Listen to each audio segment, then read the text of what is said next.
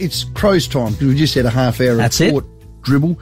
Get your Mitsubishi serviced by the award-winning service department at Agostino Mitsubishi and ask about a free loan cart. They do a terrific job down there. Ask for Chris. He's the Diddler principal. He's a good man. He's a ripper. I know Chris well. Been away with him 100 times. Yes, you have. And he sits in his office, so I asked specifically for him, so he has to get out of Chris Garrity. That's him. Great man. Hey, Crows won showdown 53. Well, they ran all over Port in that last quarter. Joining us, one of the, well, I'm going to call him the catalyst. Catalyst. Lachie Murphy. Murph, welcome and great win. Yeah, it was a terrific win. Thanks for having me on. Catalyst, Lock.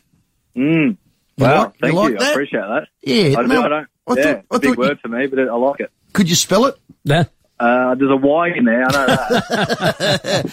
Talk to us about, look, you were down with 12 minutes to play. You then kicked the next 6 goals as a team. Talk us through the belief of the group with that, what was said at three-quarter time. And, you know, you've had multiple goals scored against you this year, but you did it the other way. Just talk to us about that, the mood of that, Lachie.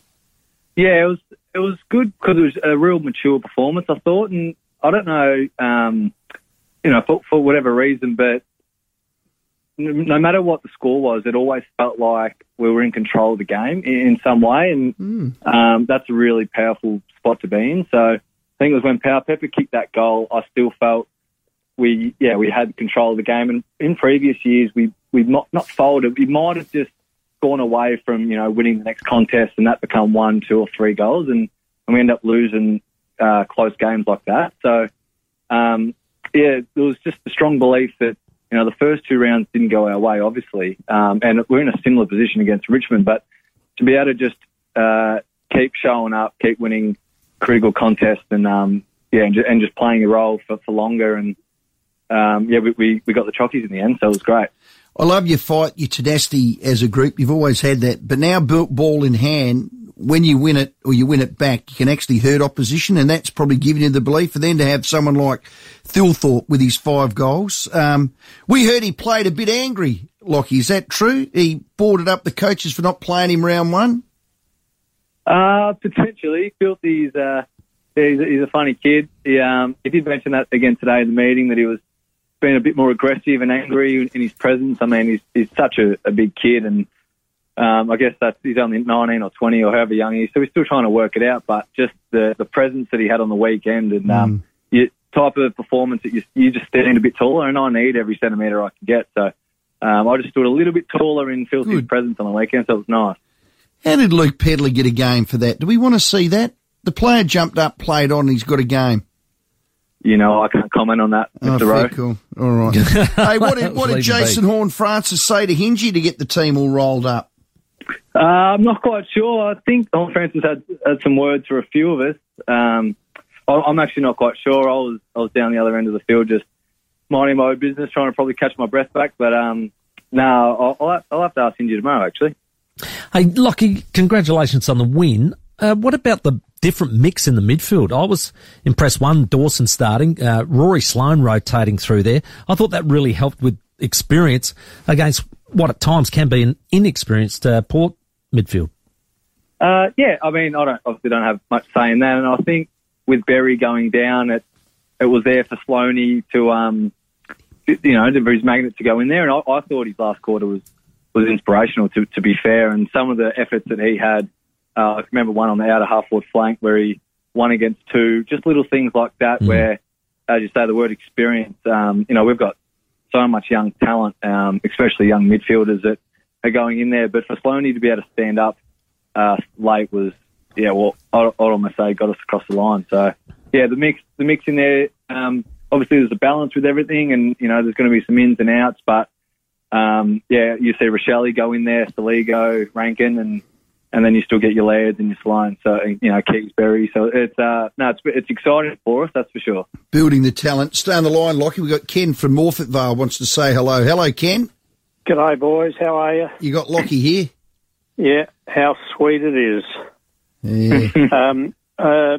Earlier on, Brenton and I think it was Lauren, the other one, were rabbiting on to you, Rowie, about being humble. Yeah. I think it's the other way around. I've got 3 of my 4 neighbours are Port Adelaide supporters. And when they win, I find chopped up crows posters on my front door. 2 of them have got their rubbish tins painted in Port colours. I don't know whether rubbish is right with that. But the other thing is, I wanted to mention, I've heard that Port are getting a new club song. What is it?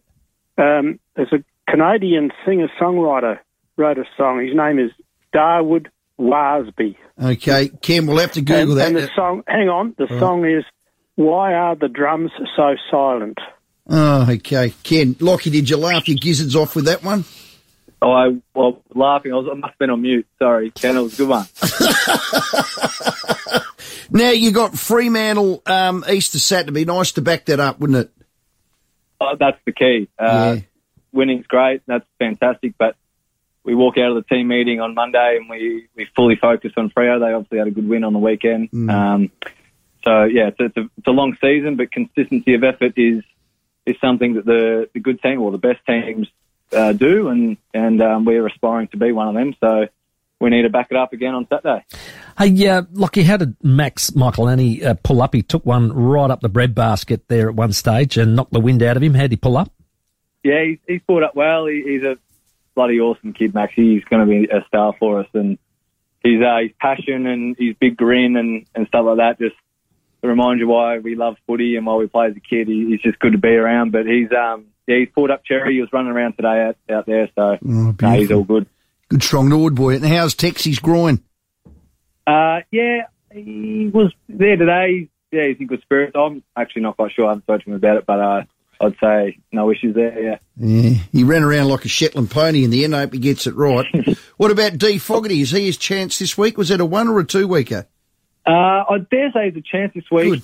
Good. I know he's still a bit sore, but I assume that the doctors and HPT staff will monitor that through the week. But, yeah, I don't have a specific answer on that. Okay. Murph, I've always loved your tenacity. You're a little warrior, mate. Your new nickname is the Catalyst. You were the catalyst for the boys on the weekend.